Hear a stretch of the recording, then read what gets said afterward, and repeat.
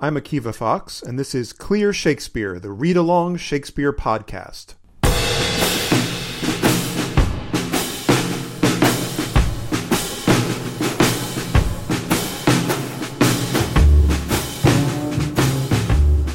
Greetings from sunny Durham, North Carolina. This is part 2 of Clear Shakespeare, Midsummer Night's Dream.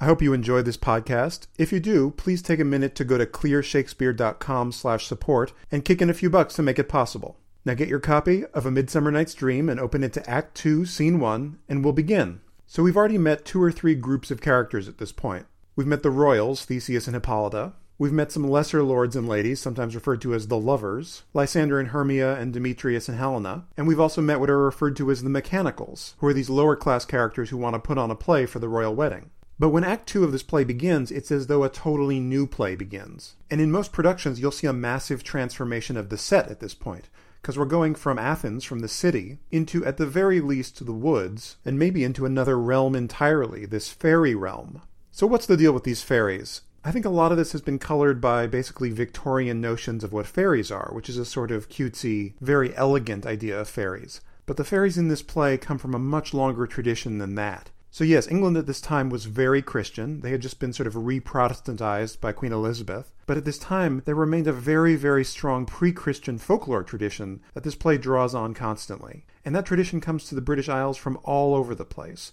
First, it started there. It comes from the native Celtic peoples. You get some more of that from the Roman myths, which in turn were adapted from the Greek myths, and that comes over with the Roman invasion around 50 BC. And then there's a whole bunch of Germanic traditions that come over with the Anglo-Saxon migrations, which is starting around 400 AD. And there are even some old French traditions that come over in the Norman invasion in 1066. So they're coming from all across Europe. And one theory on this fairy tradition in England is that it was actually religious. That basically you had all these pagan nature deities that just had to become plain old magical creatures once Christianity took over because they couldn't be religious anymore. It was sort of a way to keep those traditions around just in non-religious ways, similar to how most Easter and Christmas traditions are really just transformations of pagan rituals. I hate to break this to you, but trees and rabbits have nothing whatsoever to do with Jesus. And pretty soon Christianity was working really hard to actively stamp out these competing traditions. So some people regarded these fairies as demons or ghosts of the dead, and that places them almost directly in opposition to Christian ideas of angels. So regardless, these fairies have a few important characteristics. One is that they're mostly pranksters and mischief makers, though sometimes their influence is actually much more malicious than that. They'll sometimes kidnap people, as in what's called the changeling tradition, which we'll get to a little later. There were some specific places associated with them, especially ones that were aligned closely with nature, or that were aligned closely with the dead. And there was this tradition of fairy paths in England, which were these kind of straight-line paths between major locations, and humans were sort of wise to avoid those paths because that's where all the supernatural stuff went down. There were some times of year when they were unusually strong or unusually weak, usually on pagan or Christian holidays. So not so many fairies on Christmas, lots of fairies on, say, Midsummer. And they were predominantly creatures of the night rather than creatures of the day. There were some you wanted to have around, or at least didn't mind having around, in particular these household fairies that would do things for you while you slept, sort of Shoemaker and the Elves style. And there were some that you emphatically did not want around, and these are the ones who cast spells, and the ones you had to sort of wear charms against. They would often disguise themselves to trick you, or they would give you things that appeared to be valuable, and then when you looked at them again, they would turn out to be garbage. But the belief was that a whole kingdom of fairy existed parallel to our own, and that sometimes these lines would blur, especially in, say, a forest at night. So in this play, you see these fairyland inhabitants coming into our world, and then humans entering into that world. Also at this time, a big part of Queen Elizabeth's iconography put her in direct opposition to this fairy tradition, but at the same time it also let her appropriate it for her own purposes. So her strong Christianity and her chastity, the idea of the Virgin Queen, is really contrasted with the pagan and the fertility roots behind these fairy traditions. So we'll see a speech actually later in this scene where she makes a disguised appearance, and in that appearance she's defeating the pagan love god Cupid. It's another reason, by the way, why the moon is such a strong presence in this play, because it symbolizes female chastity, and along with that, the queen. By the way, she's presented in a very similar way in Edmund Spenser's big epic poem, The Faerie Queene, which is written around the same time as this play, which also incorporates a lot of those old traditions into a new Christian way of looking at the queen. So in the end, like her, Shakespeare can kind of have his cake and eat it too. He gets to pull from these awesome ancient fairy traditions known to everyone around, and they have this dark magic and this very strong sexual side, and he also gets to pay tribute to this powerful virgin queen whose cult is kind of sucking up these old traditions. And ultimately, she's the most important person in the land to get on your side. So back to the fairies. The first fairies we see aren't the king and queen, like we met Theseus and Hippolyta first in the play, but they're assistant fairies. In particular, this one called Robin Goodfellow, also known as Puck, and then an anonymous fairy who works for the queen. So Robin, or Puck, says, "How now, spirit? Whither wander you?" So evidently they're meeting up on stage, and this other fairy is going off somewhere when Robin stops her. So how now is an informal rhyming expression that just means what's up or how's it going, or what are you doing? And see that he calls the fairy spirit rather than fairy.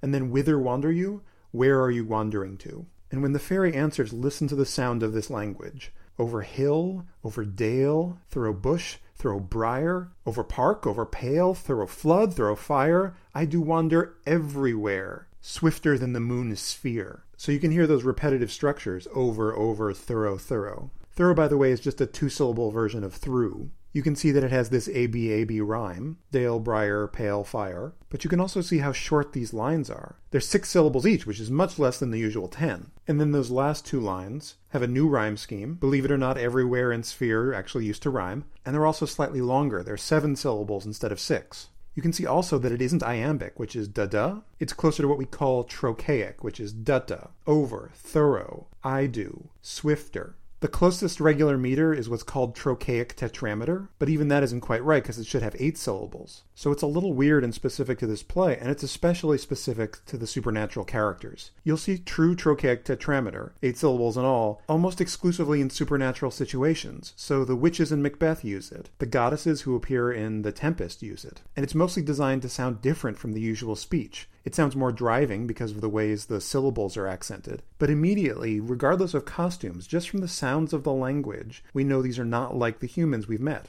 They don't speak in prose and they don't speak in the same verse. Okay, so what is that fairy actually saying? Where have you been wandering to? Well, I've been wandering over hill, over dale. Dale is just another name for valley. Through bush and also briar. Briar is sort of prickly thorn bushes. Over park and also pale. A pale is like a fenced-in or enclosed land, especially for hunting. Through flood, through fire. Flood has a different meaning now from what it used to mean. It used to mean water, or more specifically, the ocean. So this fairy's been wandering through water and fire. And to sum it up, I do wander everywhere. Could have just said that at the beginning. But after Robin asked, where do you wander to? The cue is wander, so the fairy says, I wander everywhere. Swifter than the moon's sphere. And in original texts, you'll often see this spelled moonis, with an E instead of that apostrophe, to make it 2 syllables, to make the rhythm work. And the fairy isn't swifter than the moon, the fairy's swifter than the moon's sphere. Because in this old idea of astronomy, the moon and many of the other planets were embedded into these crystal spheres that surrounded the Earth. So what's moving that fast is the moon, but also the sphere in which it is stuck. So now we're definitely into that AABB rhyme, because you'll see in the next lines what the fairy says it's doing. And I serve the fairy queen to dew her orbs upon the green. Oh, so not just wandering around for the fairy's own enjoyment. This is a job, serving the fairy queen, which is the first mention we've seen of her. And what's the job? To dew her orbs. Dew means to water, as with dew. And then orbs is a reference to something you'll see a lot in this play, this idea of fairy rings or fairy circles, which is this naturally occurring phenomenon you may have seen in your backyard, where mushrooms will grow in circles. So it almost looks like somebody's planted them there. And this was originally blamed on fairies. So this fairy's job is to water those mushrooms in a circle. And the fairy goes on, the cowslips tall, her pensioners be. Cowslips are these yellow flowers. And pensioners are like attendants or bodyguards to a royal person. So it's as though the flowers work for her too. In their gold coats, spots you see. So they're yellow flowers, but this fairy is imagining them like royal attendants wearing gold coats. And what are those spots? Those be rubies, fairy favors. Favors are like gifts or tokens from the queen. So they're not just spots, they're rubies. And you hear that double F sound of fairy favors? Well, it's going to continue in the next line. In those freckles live their savors. Savors are good smells. So it's saying that those rubies are the source of the beautiful smell of the cowslips. So the fairy says, I must go seek some dewdrops here, and hang a pearl in every cowslip's ear. So right now the fairy is going from plant to plant, picking the dew from the plants, which look like little pearls, and then it's going to use those pearls as earrings for the ears of the cowslips. It's a beautiful image. One thing you will notice, by the way, is that suddenly the meter's gotten regular. It's gone back to iambic pentameter.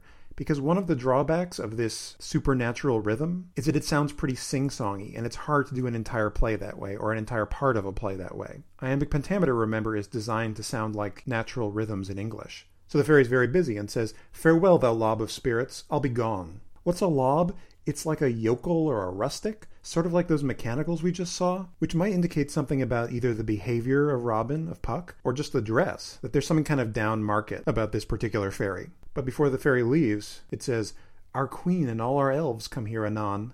Oh, this is interesting. So elves, not in the sort of Lord of the Rings sense, it's kind of synonymous with fairies, although there's some sense that elves is actually maybe a little more evil than fairies. I don't know, you'll see them pretty much interchangeably. And the queen and these fairies are coming here anon, soon, very shortly, so this sets a clock ticking in the scene. We're going to see the queen of the fairies soon, cool. And Robin has something to add to that. He says, "The king doth keep his revels here tonight." Oh, so not only is the queen coming, the king is too. He's keeping his revels. He's holding his celebrations or entertainments here tonight. Because remember, night is when the fairies come out to dance. And he says, "Take heed the queen come not within his sight, for Oberon is passing fell and wrath, because that she, as her attendant, hath a lovely boy stolen from an Indian king. She never had so sweet a changeling." He says, take heed. In other words, be careful. Make sure that the queen doesn't come within his sight. There's that eyes and sight image again. It's important that he not see her and she not see him. Why? Because Oberon is passing fell and wrath. Passing means extremely, and then fell is like cruel or terrible. And we have the word wrath, but not usually as an adjective. Here it means wrathful, like angry and vengeful. Well, that sounds serious. Why? Because that she, as her attendant, hath a lovely boy stolen from an Indian king. So she's picked up an attendant, and it's a boy. And listen to the rhythm of it. A lovely boy stolen from an Indian king, not a lovely boy stolen from an Indian king. It really stresses that word stolen. And why did she steal him? You find out in the next line. She never had so sweet a changeling. And there was this strong tradition in England in particular, but all across Europe, of the changeling, which comes from the word exchange, like trade. It's a human baby that's stolen by fairies that's switched with a look-alike fairy. So basically the fairies steal the baby, and then they replace it with another fairy that's been made to look exactly like the baby. All you Labyrinth nerds, this is where that plot comes from. What's a little odd is that the word changeling usually refers to the fairy that's been switched out, the fake, whereas here it refers to the baby, the real thing. He goes on, "And jealous Oberon would have the child knight of his train to trace the forests wild." So Oberon is jealous that she gets this, and he would have the child. Would here means wants to or wishes to have the child as knight of his train. Train is like his entourage or his retinue. To trace the forests wild. Trace means to explore or travel across, almost like you're tracing it on a map. They're going to go across the wild forests together. But there's a problem. But she perforce withholds the loved boy, crowns him with flowers, and makes him all her joy. Perforce means by force. She's withholding this boy. In other words, she's keeping it for herself. And notice how a few lines earlier it's the lovely boy, and now it's the loved boy. So before it was just an intrinsic characteristic, and now it's that he is beloved. And she crowns him with flowers, which as we'll see later in the play is kind of what she does, and makes him all her joy. I like all those stressed monosyllables at the end, and makes him all her joy. You really get a sense of how strong that love is. Almost like a child with a doll. And so here's the fallout. "And now they never meet in grove or green, by fountain clear or spangled starlight sheen, but they do square, that all their elves for fear creep into acorn cups and hide them there. And now they," in other words, the king and the queen, "never meet." Not literally they never meet, but they never meet but. In other words, they never meet without. So before we can get there, they never meet in grove or green. Grove is a wooded area and green is an open area, though you have that cool alliteration of grove and green. By fountain clear, fountain being like a spring, a natural fountain, or spangled starlight sheen. Sheen is shining or radiance. And spangled is like adorned, but I guess the closest thing I can give you is something like bedazzled or glitterized. It's a description of the shine of the starlight under which they meet. And you get those cool S sounds, spangled starlight, and even a little bit in sheen. And then in the next line, square. So they never meet in any of these places without squaring, which means squaring off or arguing. And it's so bad that all their elves, in other words all their fairies, for fear, creep into acorn cups.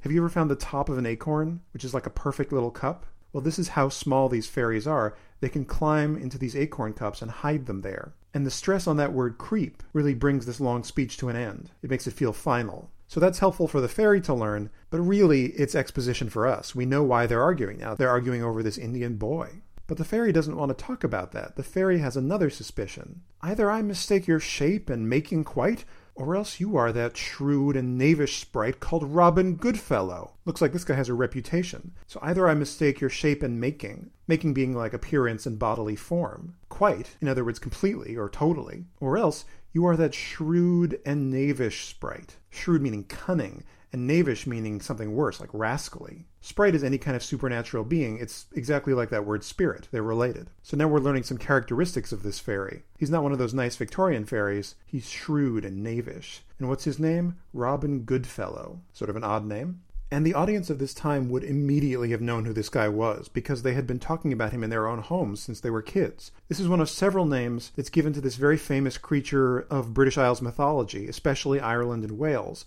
The other one you'll hear in this play is Puck. Now, Puck was often sort of a shape-shifting goblin or demon, definitely a troublemaker, kind of evil, often grotesque, and Puck could sometimes refer not to a specific one, but to a whole class of goblins. You would speak about a Puck. Robin Goodfellow, on the other hand, tends to be one of those sort of helpful fairies. This is the one that would help around the house, be kind of like benevolently mischievous, not hurt anybody. And Shakespeare really makes them synonymous. But it's always funny to me when I see a production, and Puck is another one of those regular-looking fairies with pink wings and stuff. To me, my ideal Puck is maybe someone like Danny DeVito. There's a goblin-y side. There's mischief and a little malice. Definitely not physically pretty. This is a fairy with a reputation around town. And that's the reputation this fairy's going to lay out. Are not you he that frights the maidens of the villagery, skim milk, and sometimes labour in the quern, and bootless make the breathless huswife churn, and sometime make the drink to bear no barm, mislead night wanderers, laughing at their harm? So here's a whole list of Puck's pranks. So are not you he? Aren't you the one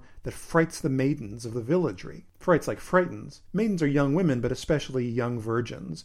Of the villagery. Villagery can either refer to the villages, like the local villages, or maybe the people of those villages. What else does Puck do? Skim milk. This is because when you originally get milk out of the cow, it separates and the cream rises up to the top. So Puck is skimming off that cream, maybe to eat it himself. And sometimes labor in the quern. Quern is like a hand grinder for grains or spices. So maybe laboring to help, but maybe laboring to slow it down or hurt it. And bootless make the breathless huswife churn. Bootless doesn't mean not wearing boots. It means uselessly or fruitlessly. Huswife, in other words, like housewife. And this person is trying to churn butter, but Puck has made it useless. In other words, the butter isn't working. Maybe because he skimmed the milk. He took all the cream out of it. So there was nothing to turn into butter. And the poor housewife is trying so hard that she becomes breathless. And sometimes make the drink to bear no barm. Barm is like the frothy head on top of an ale or a beer. For some reason, Puck is really into skimming things off of other things. I don't know. Weird job. And here's a really important one.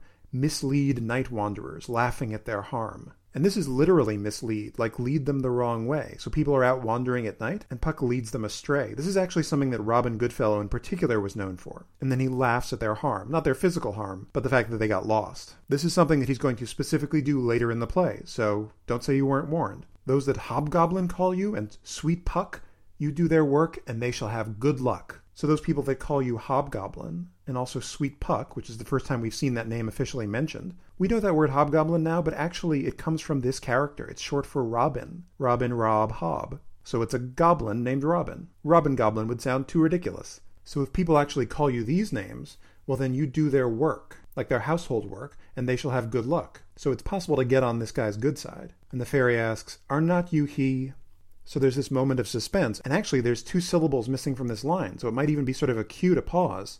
And finally he says, "Thou speak'st aright, like you said correctly. I am that merry wanderer of the night." Merry like joking. And then that word wanderer we've just seen, the night wanderers. Well, he's the wanderer of the night that the fairy was talking about. And it was nice to have all these qualities mentioned, but he has a few more he'd like to list. He says, "I jest to Oberon and make him smile, when I a fat and bean-fed horse beguile, neighing in likeness of a filly foal." So I jest, in other words I joke, which is like a king's personal jester, is another way to see what he does for the king. You could actually dress him as a jester if you wanted to, that'd be kind of awesome. So I jest to Oberon, which is the name of the king of the fairies, and make him smile. When? When I a fat and bean-fed horse beguile. I love that line, bean-fed horse, which seems to imply this may not be the best smelling of horses. So he beguiles this horse, in other words, tricks it or fools it. You hear all those B sounds also, bean-fed and beguile, which really makes this language juicier and more entertaining. And how does he trick that horse? Neighing in likeness of a filly foal. A filly foal is a young female horse. So you have this fat old male horse, and then Puck neighs in likeness, in other words, just like the sound of a young female horse. So he gets this male horse all excited, and then it turns out to be nothing, and then Oberon laughs at that. And what else does he do? He says,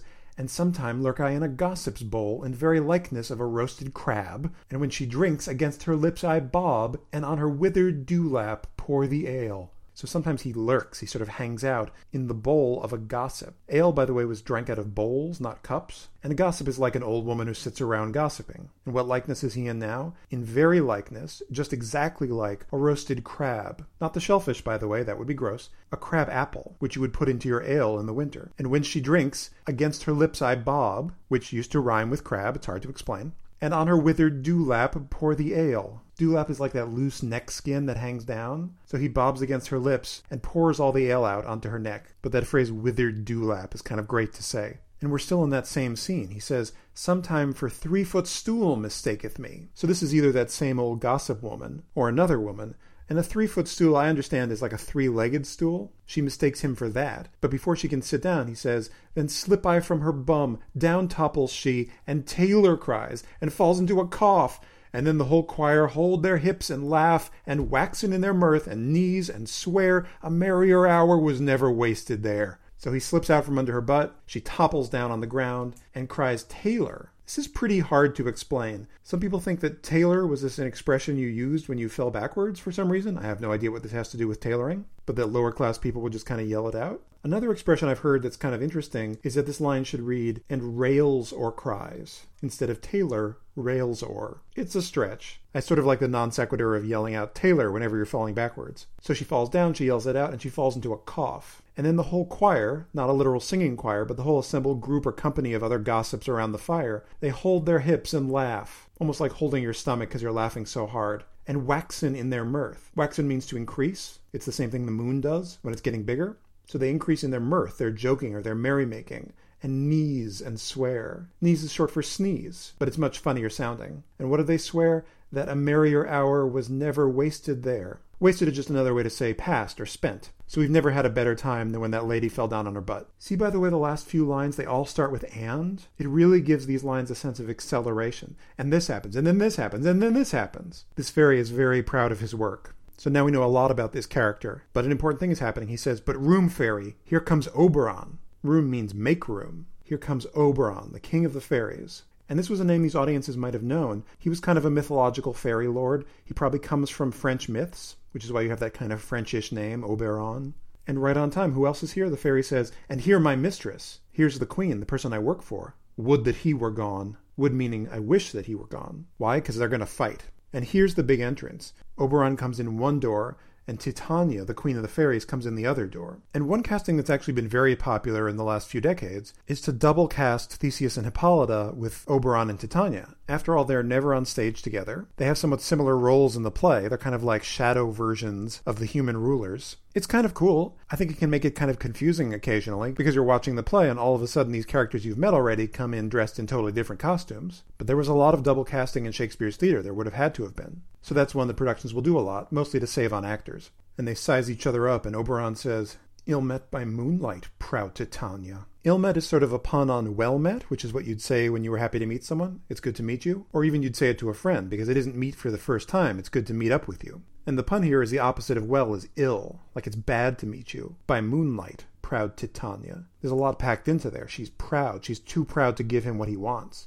And then her name is Titania, which seems like a name that Shakespeare made up for her. The irony is that in the same year he writes a play called Romeo and Juliet, where the fairies have another queen named Queen Mab. There's this long speech by Mercutio where he describes all the mischievous things that she does in the middle of the night. Though really those things are a lot like what Puck does in the previous speech, going around annoying people. So he calls her proud Titania, and she says, what, jealous Oberon? So if she's proud, he's jealous, which is also a way that Puck described him. And she turns to her retinue and says, fairies, skip hence, i.e. bounce out of here. One thing you'll notice has changed from the earlier part of this scene. They're not rhyming anymore. And why are they skipping out of here? Because I have forsworn his bed and company. Forsworn means sworn off or renounced. So not only am I not hanging around with him in his company, I'm not in his bed. We're not sleeping together. So she and her fairies start to walk off. And Oberon says, tarry, rash wanton. Tarry means stay where you are, but it's a very strong way to say it. And the stress is on that first syllable. And this time he calls her rash, which means hasty or impetuous, but he has an even worse noun for her, wanton. Not like the Chinese food.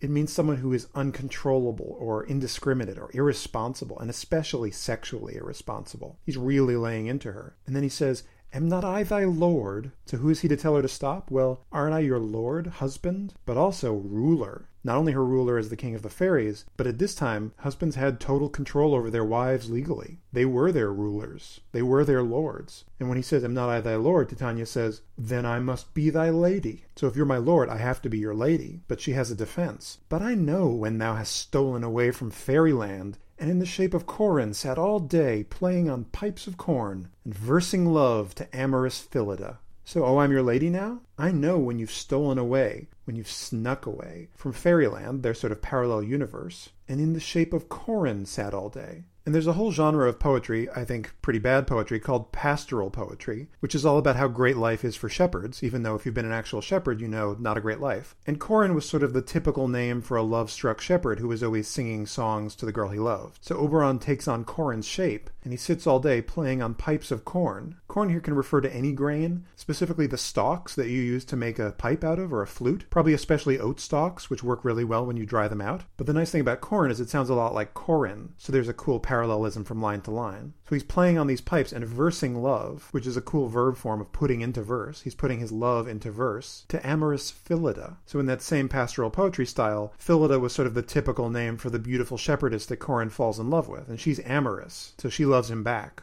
I guess he's using these songs as a way to get into humans' pants. And this is fairly typical fairy behavior. They're going around sexing up the populace in disguise. And she's got another proof. She says, why art thou here, come from the farthest steep of India, but that forsooth the bouncing Amazon, your buskined mistress and your warrior love, to Theseus must be wedded, and you come to give their bed joy and prosperity. So what other reason do you have to be here? Come from the farthest steep of India. Some people will say steppe, S-T-E-P, which could mean distance, the farthest distance of India. Steep might also mean a mountainside. It may also be related to the word steppe, S-T-E-P-P-E, but evidently he was off in India, on the other side of the world. So what reason do you have to be here but that, except for the fact that forsooth, which means in truth, truly, the bouncing Amazon. I love that phrase, the bouncing Amazon. You can just see her bouncing. But what it means is something like strapping. And who is that Amazon? Well, it's Hippolyta, your buskined mistress. Buskined means wearing these tall hunting boots, like the Amazons did. So she's his buskined mistress and his warrior love. Oh, evidently there's a past there.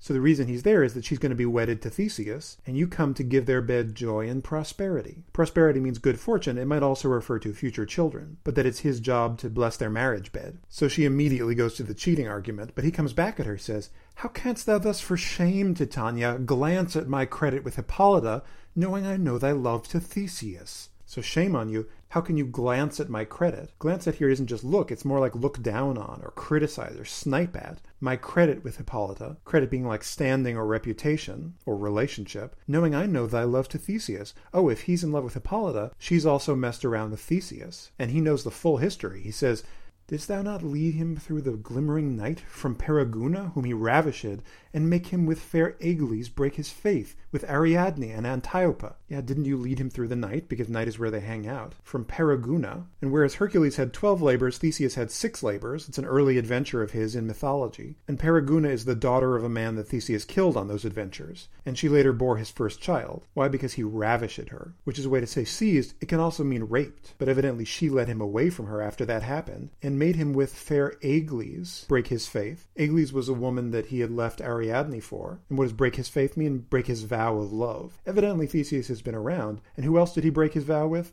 Famously Ariadne, who was the daughter of King Minos. If you know Theseus, you probably know him from the story of the labyrinth and the Minotaur. So he's being sent into this death trap, basically. But Ariadne gives him this thread that helps him defeat the labyrinth and the Minotaur. And he promised to take her with him to thank her for it, but instead he just leaves her. And who else did he break his faith with? Antiope, which is another mistress of Theseus. Possibly another Amazon. He had a thing for Amazons, apparently. But what we learn from this is that it's been Titania's job to take him from woman to woman and escape with him. But after this long list of accusations, all she can say is, these are the forgeries of jealousy. This is the 3rd time he's been called jealous, by the way. But forgeries as in lies or things that were made up. And she doesn't want to hear that anymore. She goes on to the crux of the matter here, which is, and never since the middle summer's spring met we on hill, in dale, forest, or mead, by paved fountain, or by rushy brook, or in the beached margin of the sea, to dance our ringlets to the whistling wind, but with thy brawls thou hast disturbed our sport. This actually sounds a lot like that fairy's journey from the beginning of this scene. And you see that same never but structure from before. It's not that they never meet. It's that they never meet in any of these places without his brawls disturbing their sport. And how long has this been going on? Since the middle summer's spring, which is a great phrase. The summer has a spring. Here it just means the beginning of midsummer, because midsummer is a period around the summer solstice in late June, but it extends at least a week before. So never since the beginning of the midsummer period, it might even refer to May. Time is very different for fairies, apparently. Met we on hill, in dale, again, which means valley, forest or mead. A mead is another way to say meadow. By paved fountain. A fountain is a natural spring that's been paved with pebbles. Or by rushy brook. Rushy means that it has rushes or reeds along the brook. Or in the beached margent of the sea. Margent is related to that word margin, so it means the coast or the border. I love that adjective beached, as in having a beach. And what are they doing in all those places? To dance our ringlets to the whistling wind. Ringlets are circular dances that the fairies are supposed to do, and they're doing these dances to the whistling wind. There's a cool alliteration of whistling wind. It's like an offering they have to make to the wind. It needs their dances. So we can't go anywhere without your brawls. These are quarrels, but especially noisy ones. It's as though he's following them around, yelling at them wherever they go. He has disturbed their sport. Sport is recreation or fun times, not like they're playing fairy sports. And what's happened because of that brawling? Therefore the winds, piping to us in vain, as in revenge have sucked up from the sea contagious fogs, which falling in the land hath every pelting river made so proud that they have overborne their continents. Oh, we have real consequences here. The winds piping, sort of like that word whistling, to us in vain. So the wind is making this music by whistling or piping to the fairies, but they're not dancing back because Oberon keeps interrupting them, and the winds are not happy about this. So as in revenge, as if in revenge, they have sucked up from the sea, and you can hear those hard S sounds. What are they sucking up? Contagious fogs. Contagious has that sense of infectious, but also harmful. The air in a fog was supposed to be really bad for you because it came from a wet place. And these fogs are falling in the land. And what are they doing? They're making every pelting river. Pelting means petty or insignificant river, every tiny little nothing river. It's making them so proud, not literally proud of themselves, but puffed up, swollen with water, that they have overborne their continents. Overborne means overflowed or overwhelmed. And continents not like Africa and Asia, but their edges. It's what contains the water. So the wind is bringing all this fog into the land, and then it's raining down until the rivers overflow. And because of those floods, what happens? The ox hath therefore stretched his yoke in vain. The ploughman lost his sweat, and the green corn hath rotted ere his youth attained a beard. So the ox has stretched his yoke in vain. Stretched his yoke means pulled as hard as he can. This is how they plow the field. So the ox did all this plowing, but then all this rain comes down, and it drowns all the seeds. The plowman lost his sweat. So this is the guy who steers the plow that the ox pulls. He's lost his sweat. In other words, he's done all that sweating to plow the field for nothing. And the green corn, why is it green? Well, because it's young or unripe, hath rotted ere his youth attained a beard. This is something that happens if you have too much rain in the spring. You can get mildew or rot. So this young corn has rotted ere, in other words, before his youth attained a beard. So before this young corn could get a beard, which is the corn silk, it rotted on the stalk. And it's not just them. The fold stands empty in the drowned field, and crows are fatted with the murren flock. The fold is the pen where they keep the sheep, but there's no sheep in it. It's empty in the drowned field. In other words, the field is so rain-soaked that it's drowned. It's a cool adjective. Well, why is that fold empty? Because crows are fatted. Crows being sort of the scavenger birds. They're fatted, they're made fat because of all the eating of the murrain flock. Murrain or murrian is any disease that kills sheep and other livestock. And maybe it's the wet weather that made them so susceptible to these infections, especially the sort of fungal infections. So the sheep all got sick and died, and now the crows have eaten them. Now we're going to hear more about the drowned field. She says, the nine men's morris is filled up with mud, and the quaint mazes in the wanton green, for lack of tread, are indistinguishable. What's the nine men's morris? It's like an old board game that you could play giant-sized outside on your lawn. They would sort of cut a big board into the lawn, but it's been filled up with mud, so now you can't see it anymore. You can't play your nine men's morris. This is a true tragedy. Between the sheep and the board game problems, I don't know what we're going to do. And the quaint mazes. Quaint at this time means something very different than it means to us. It means intricate. And mazes aren't literal mazes. They're more like tracks or paths in the green. In other words, in that grass or open green space. And there's that word wanton again. Remember, it means uncontrollable. Here it just means that they're growing wildly, presumably because of all the rain. So you can't see the tracks anymore. For lack of tread, because people aren't walking on them anymore, are indistinguishable. You can't pick them out from the rest of the land. And if you don't know where the paths are, you can't get anywhere. But it gets even worse. The human mortals want their winter here. Want means lack. This is a little confusing. After all, this is midsummer, right? What does this have to do with winter? But the upshot of this is that no night is now with him or Carol blessed. A carol can be any joyful song, but especially a song of praise, usually a religious song, and no knight is now blessed with that, either because that winter is lacking or because it's raining all the time. And just like with the winds, there's a problem when you don't do those blessings. Therefore the moon, the governess of floods, pale in her anger, washes all the air, that rheumatic diseases do abound. So the moon hasn't received her carols or hymns. Remember, she's a goddess. And what is she? The governess of floods. There's that idea that the moon controls the tides. Well, she's pale in her anger, which is almost a contradiction in terms. Usually anger is like red and really worked up, but because she's the moon, she's pale in her anger, and she washes all the air. She makes it even worse. She makes it wet and moist because she's the governess of floods. And just as with the fog, the result of this is that rheumatic diseases do abound. That word rheum is just another way to say mucus, or kind of like upper respiratory fluids. So any mucousy or drippy disease, like cold and flu, those kind of diseases do abound. In other words, they exist in large amounts. They're everywhere. And here's the kicker. And thorough this distemperature we see, the seasons alter. There's that word thorough again, which is just another way of saying through. Through this distemperature. Distemperature means being put out of temper, disorder, or literally unbalancing. So all of nature has been unbalanced.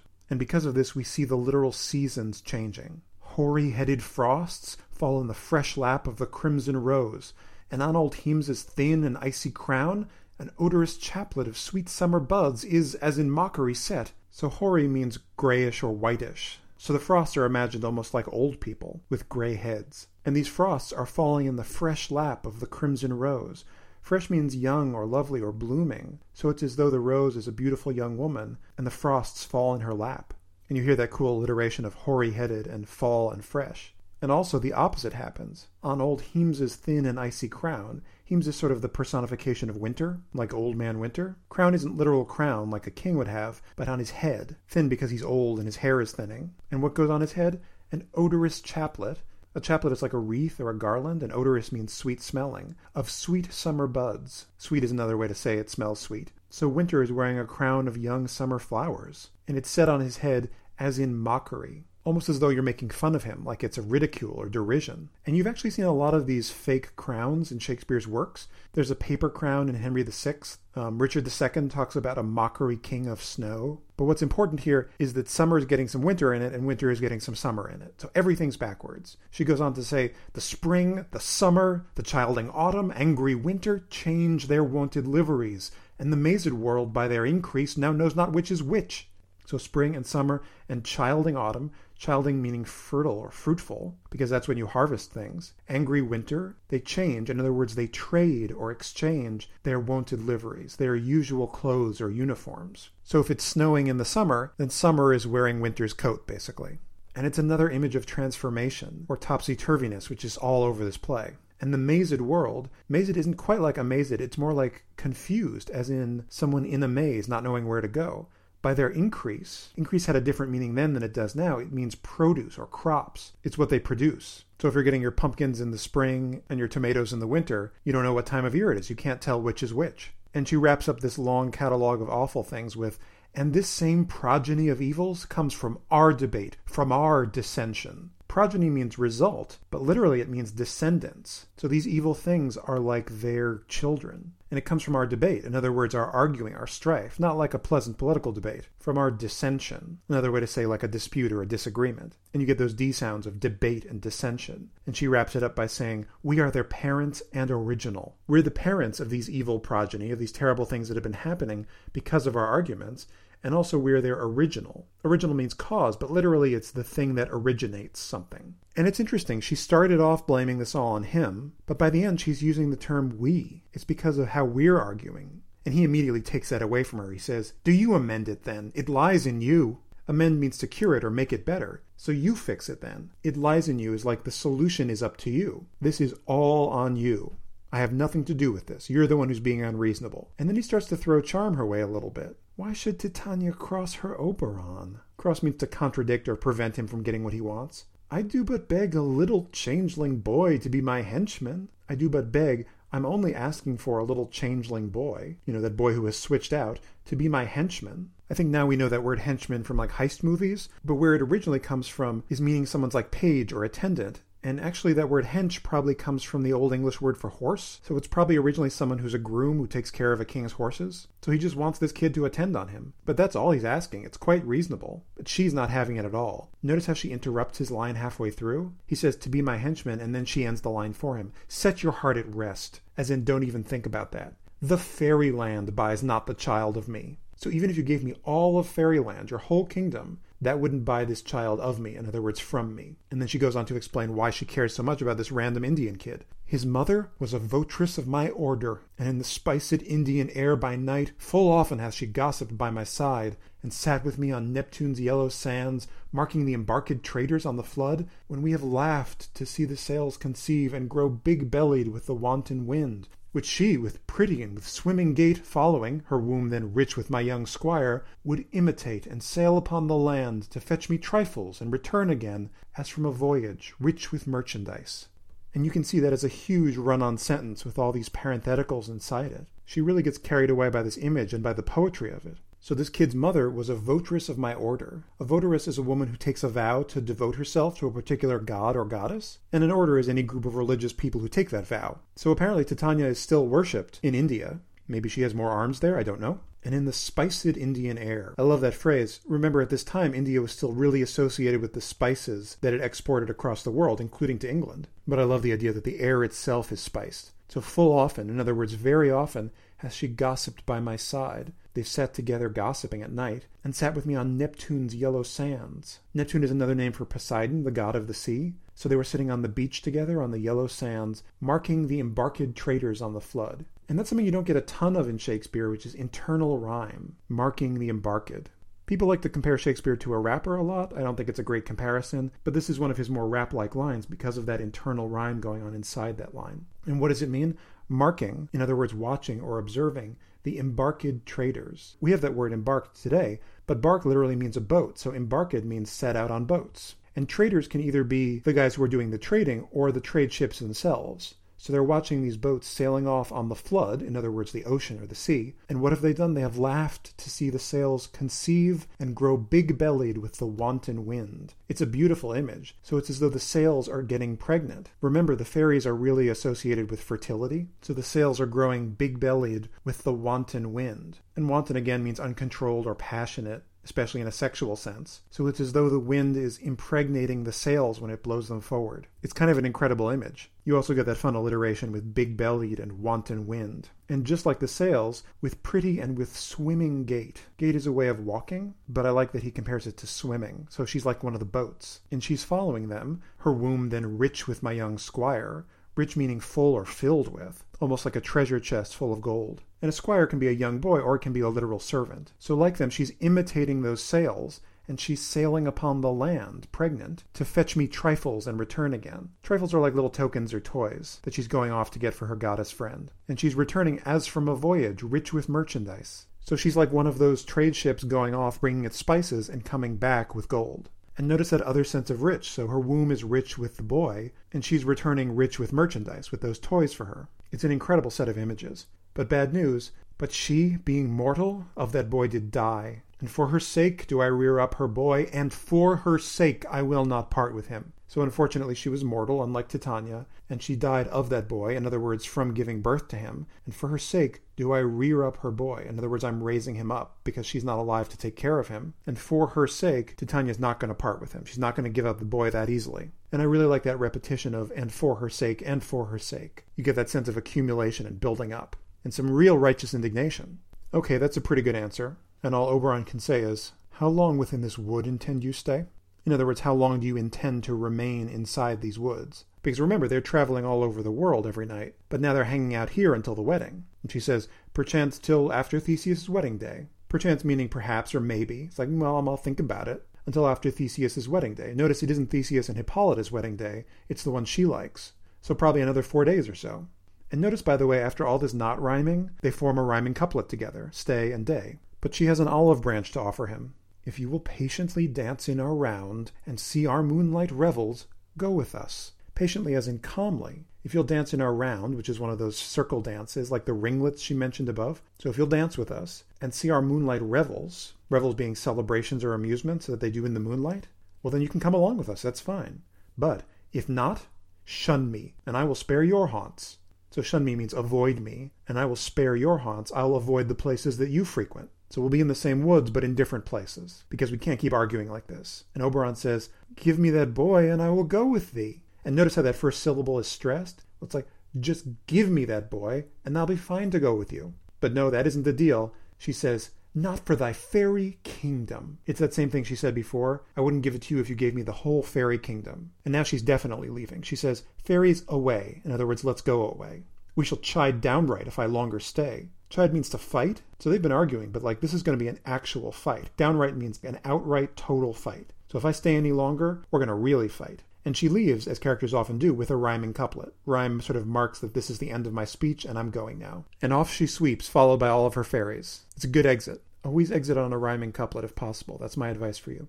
And Oberon is pissed. He says, well, go thy way. In other words, go along, get out of here. Thou shalt not from this grove till I torment thee for this injury. Thou shalt not. In other words, you will not go out of this grove, in other words, these woods, until I torment you for this injury. Injury like an insult, but really just the fact that she won't give him what he wants.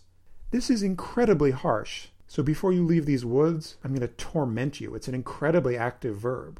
And he thinks for a second, which I'm sure in fairy time is like thinking for 1,000 years. And he has it. He says, my gentle Puck, come hither. Come hither means come here. Now remember, Puck works for Oberon. And maybe he's been hanging out in the background this whole scene. And why does he want Puck? Thou rememberest since once I sat upon a promontory and heard a mermaid on a dolphin's back, uttering such dulcet and harmonious breath that the rude sea grew civil at her song, and certain stars shot madly from their spheres to hear the sea maid's music. And this is where the poetry starts getting laid on pretty thick. It's an incredibly vivid image. So you remember since once. In other words, you remember when this one time I sat upon a promontory, which is like a high piece of land that juts out over the water, and heard a mermaid on a dolphin's back, though why mermaids can't swim on their own, I don't know, uttering such dulcet and harmonious breath. Dulcet means pleasant or sweet sounding, and harmonious breath. Breath isn't just breathing, it means voice or song. But it was so dulcet and harmonious that the rude sea, not rude like talking with its mouth full, but rude like harsh or stormy sea, it grew civil at her song. So the sea was really choppy, and immediately it calmed down when it heard her song.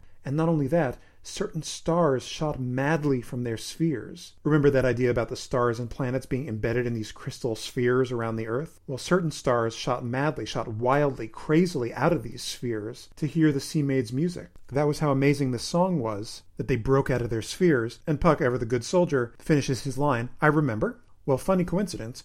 That very time I saw, but thou couldst not, flying between the cold moon and the earth, Cupid, all armed. So I saw, even though you, Puck, couldn't see it. Cupid, all armed. All means totally here, like armed to the teeth. And what was he doing? He was flying between the cold moon and the earth. Not cold as in temperature, but cold as in pale and probably also virginal. So Cupid is flying between the moon and the earth. And what does he do? A certain aim he took at a fair vestal throned by the west, and loosed his love shaft smartly from his bow, as it should pierce 100,000 hearts. So certain here means accurate, like a pinpoint aim he takes at a fair vestal. A vestal is a woman who takes a vow of chastity, especially someone who serves the goddess Vesta. So it's almost like a nun. But this isn't any vestal. She's throned by the west. Throned means on a throne or named the queen. And where? In the west. And they're supposed to be in Greece right now.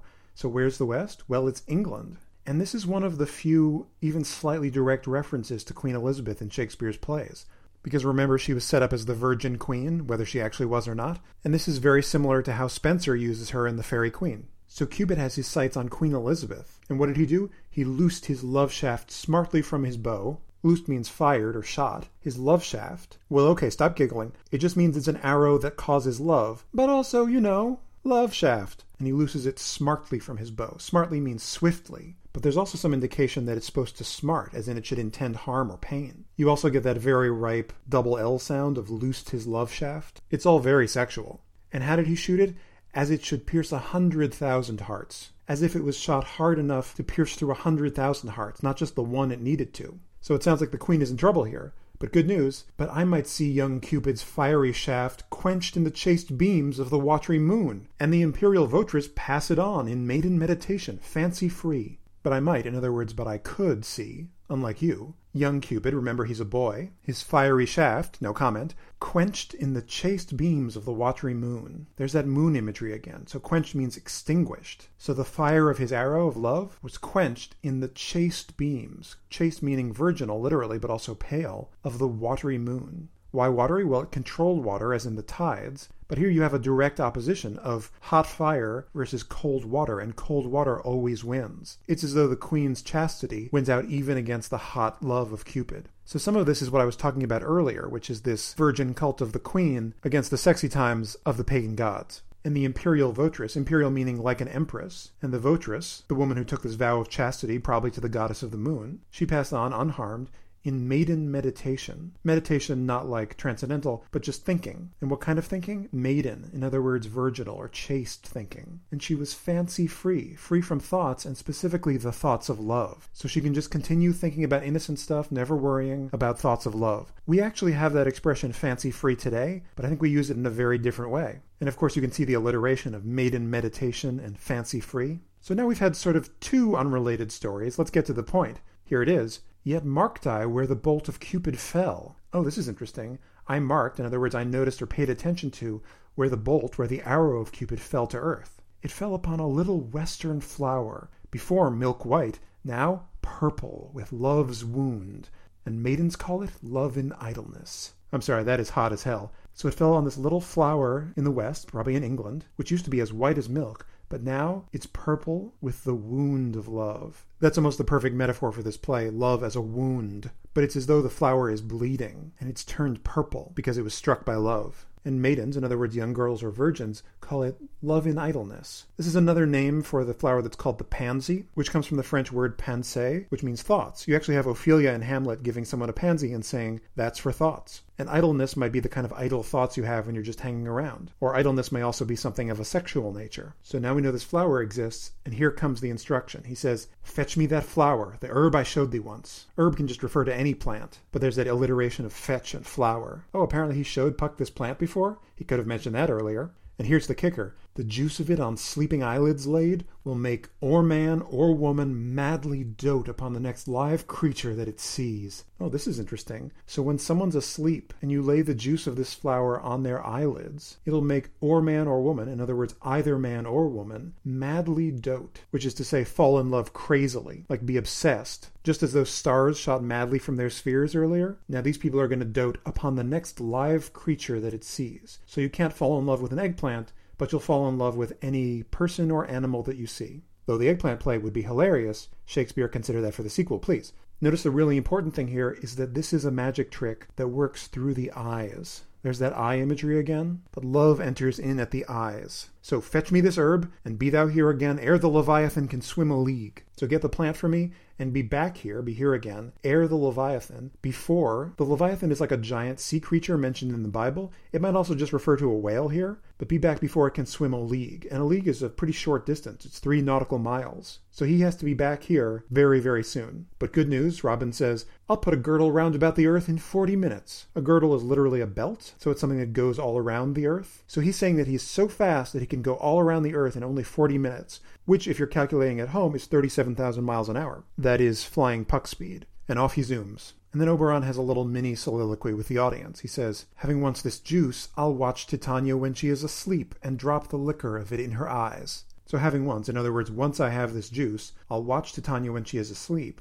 Creepy. And drop the liquor, not like whiskey, but like the juice or the essence of that flower into her eyes. So just in case you didn't get the description from before, here's the literal plan. The next thing then she waking looks upon, be it on lion, bear, or wolf, or bull, on meddling monkey, or on busy ape, she shall pursue it with the soul of love. So when she wakes up, the next thing she looks upon, whether it's a lion or a bear or a wolf or a bull or a monkey or an ape, all animals for some reason. That's his idea of tormenting her. And why is the ape busy? It's busy as in busybody, like nosy. You also get the fun alliteration of meddling monkey. So whatever animal it turns out that she sees, she shall pursue it with the soul of love. It's a beautiful phrase. But think about the literal image of it. A soul is something that gives life, or it's the life force. So the very essence of love, that's how much she's going to want it. And ere I take this charm from off her sight, as I can take it with another herb, I'll make her render up her page to me. So ere, before I take this charm, in other words, this spell, off of her sight. Notice he doesn't say I, and he doesn't say her, he says from her sight, that he's specifically charming her sight, as I can take it with another herb. In other words, there's another plant that will take off this spell. This is a parenthetical that is almost entirely exposition. You know this is going to be important later,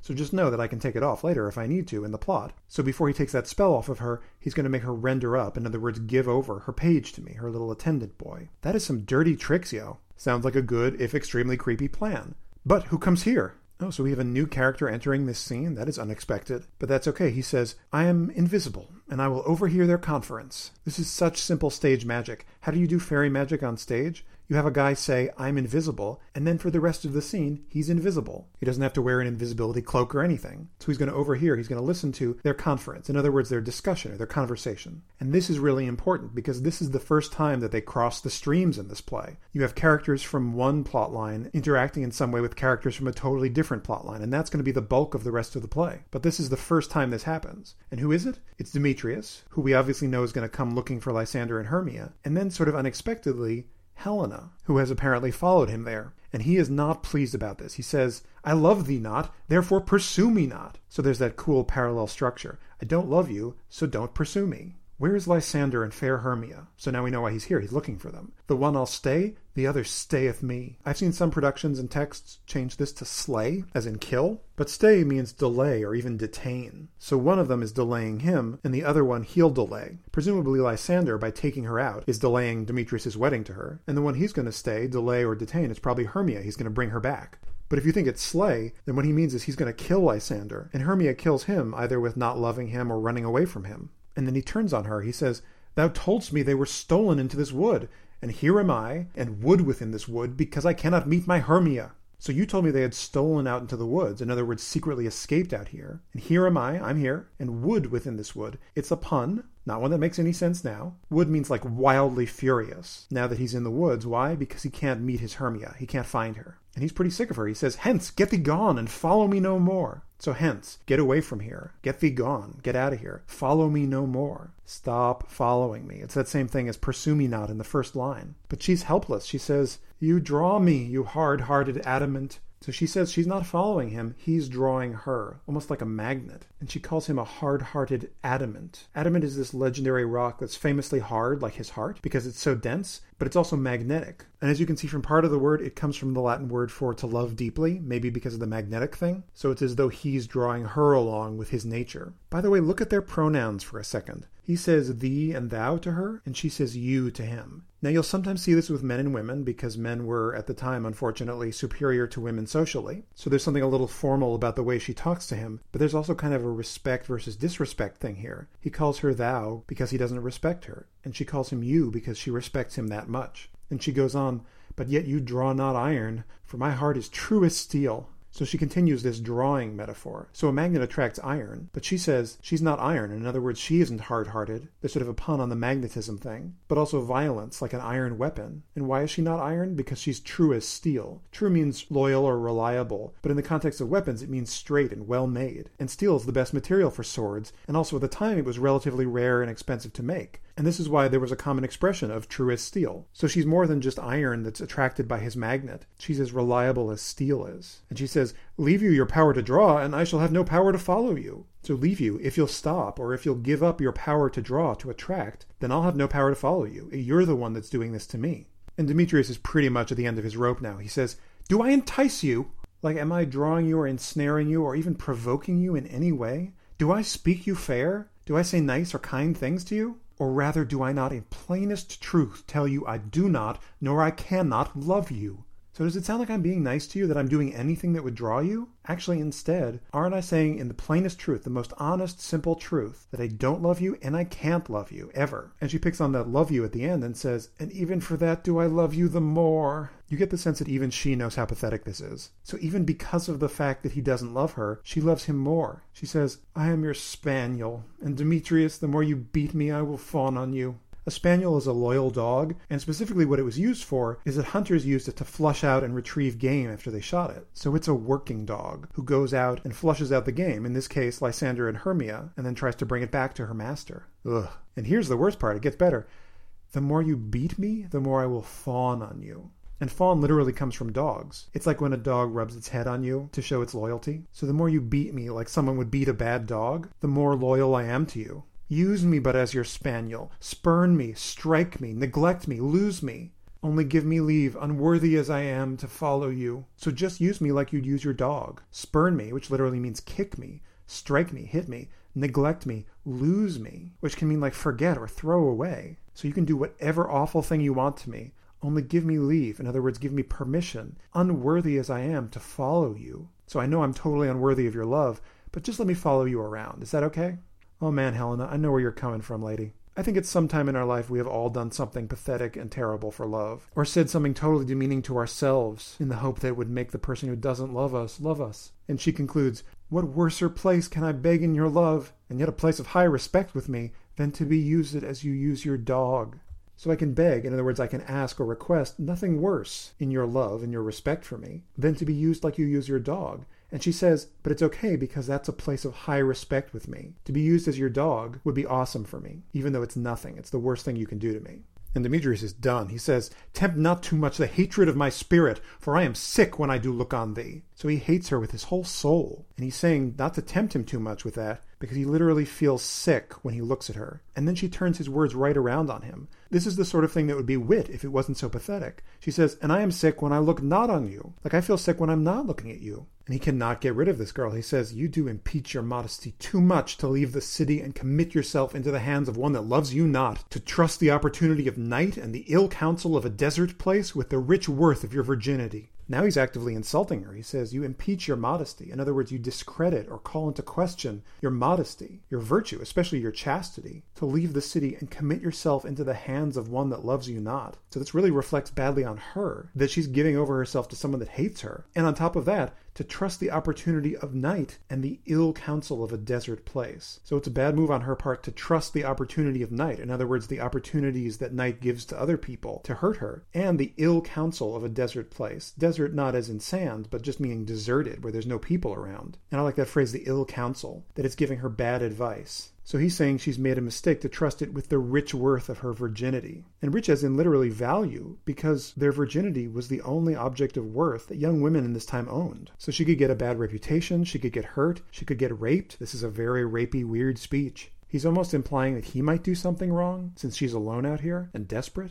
Ugh. But it's okay, she says, your virtue is my privilege. So his virtue, the fact that he's too virtuous to attack her, is her privilege. And privilege can mean like a sanctuary or an asylum. Like his virtue is what's going to protect her from attack. It might even mean something here more like license. Her license to go out of the city without fear. And she continues, for that it is not night when I do see your face, therefore I think I am not in the night. So he warned her about going out at night, and she says, for that, because it isn't nighttime when I see your face. Because it's so bright to her. Therefore I think I am not in the night. Nor doth this wood lack worlds of company, for you, in my respect, are all the world. And he said it was a desert place, but she says, this wood isn't lacking worlds of company, like worlds full of people to accompany her. Why? Because he, in her respect, in other words, in her regard or estimation, is the whole world. He's all the people she needs. And see also all those W sounds, wood and worlds? Then how can it be said I am alone when all the world is here to look on me? There's all these seeing and looking images in here. So she says, I can't be alone because him, in other words, her entire world, is looking at her here. And he is actively freaked out now. He says, I'll run from thee and hide me in the brakes and leave thee to the mercy of wild beasts. So you like looking on me, huh? Well, I'm going to run away from you and hide me in the brakes. Brakes are like bushes or thickets. And I'll leave you to the mercy of wild beasts. Yeah, you stay out here with the animals where they can attack you. And she picks up on that word wild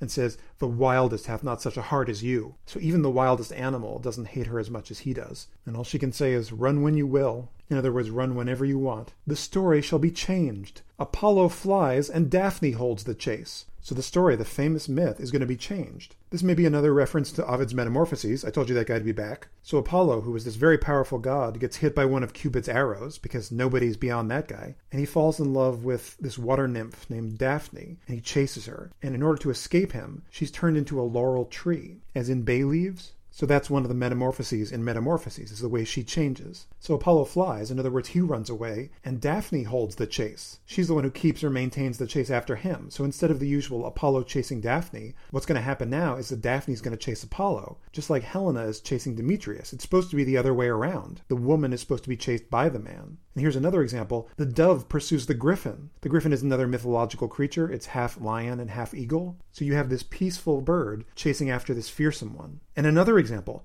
the mild hind makes speed to catch the tiger. Hind is another word for a female deer, and mild just means calm or peaceful. But this one makes speed to catch the tiger. And the tiger then, as now, was known as the most ferocious animal. So it's topsy-turvy. Now the deer is chasing after the tiger. Everything is backwards now. And she says, bootless speed when cowardice pursues and valor flies. So even though the deer, which in this case is her, makes speed to catch the tiger, in other words Demetrius now, actually that speed is bootless, it's pointless or useless. When cowardice pursues, in other words a mild, cowardly person chases after, and valor, a brave person, flies, runs away, or flees. Like even she realizes how ridiculous this looks. And Demetrius is out. He says, I will not stay thy questions. In other words, I won't wait for your questions. Let me go.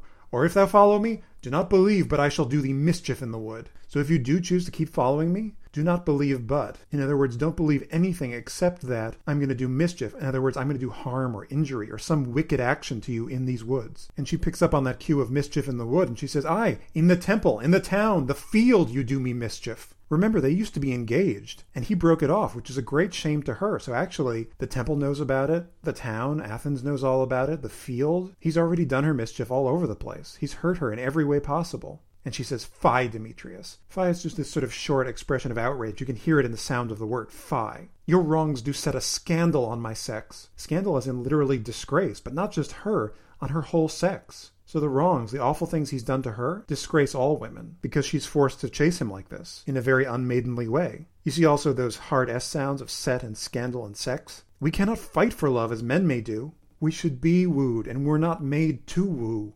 She wants him to treat her like every other man treats every other woman. Why does it have to be backwards like this? Notice, by the way, that rhyme is back. It's been a little while since we saw that guy. It's almost like a rhyming couplet that sends him off, because then he exits the scene, running away from her. So he's rejected her pretty decisively, but she is undaunted. She says, I'll follow thee, and make a heaven of hell, to die upon the hand I love so well. Where have we heard this phrase before, about heaven and hell?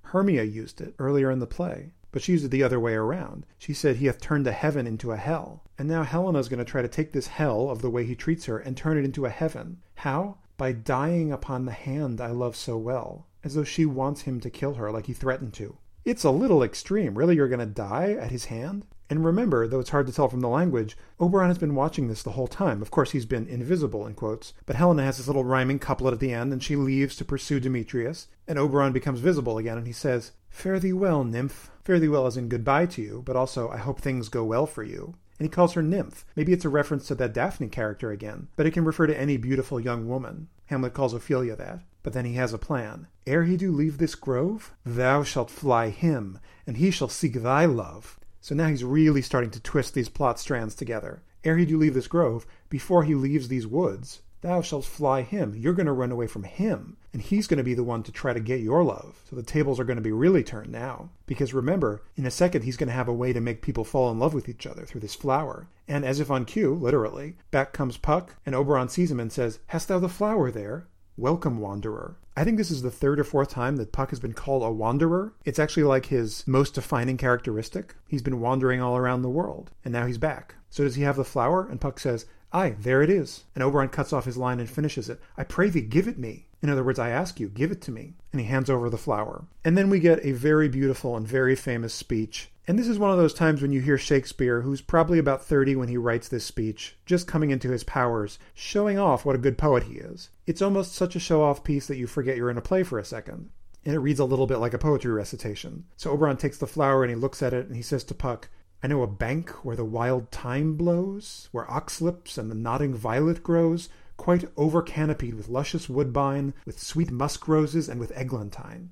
So this is literally flowery language. So he knows a bank, like a grassy place, where the wild thyme blows. Wild thyme is like a purple flower and herb, and it blows. It doesn't mean it's blown by the wind, it means it blossoms or it blooms. Where oxlips, which are like these yellow flowers, and the nodding violet grows. Nodding violet is a kind of purple flower. And what else about this bank? It's quite over-canopied. In other words, a canopy of flowers and other plants has grown over it. Not the sense of there being too much, but in the sense of it being literally over that bank. So it's completely over-canopied with luscious woodbine. And woodbine either refers to the honeysuckle vine or another vine that climbs around honeysuckle and sort of twinned to it. But the luscious woodbine is very sexual. And what else is it over-canopied with? With sweet musk roses. Musk roses are a strong-smelling rose, and sweet literally means sweet-smelling. And also with eglantine, which is another strong-smelling big pink flower. And why do we care about this bank and all the flowers? Well, because there sleeps Titania some time of the night, lulled in these flowers with dances and delight. And you see the hard stress at the beginning, at that first syllable, there. We've sort of been hypnotized with all that beautiful flower talk, and now he hits us with that there, because there's actual information. There Titania sleeps some time of the night, for part of the night, lulled in these flowers, which can mean reclining or lounging back in those flowers, but also maybe sleeping in those flowers, with dances and delight. So as she's lying back there, her fairies are dancing and delighting around her. It's also such poetic language that you get those double D sounds of dances and delight. And there the snake throws her enameled skin, weed wide enough to wrap a fairy in. It's a little bit of a digression there, but a really interesting one. In that same place, the snake throws her enameled skin. In other words, sheds or casts off its skin, which he describes as enameled, which means bright or multicolored. It's literally the process of covering in colorful glass, but it's a beautiful way to describe a snake skin.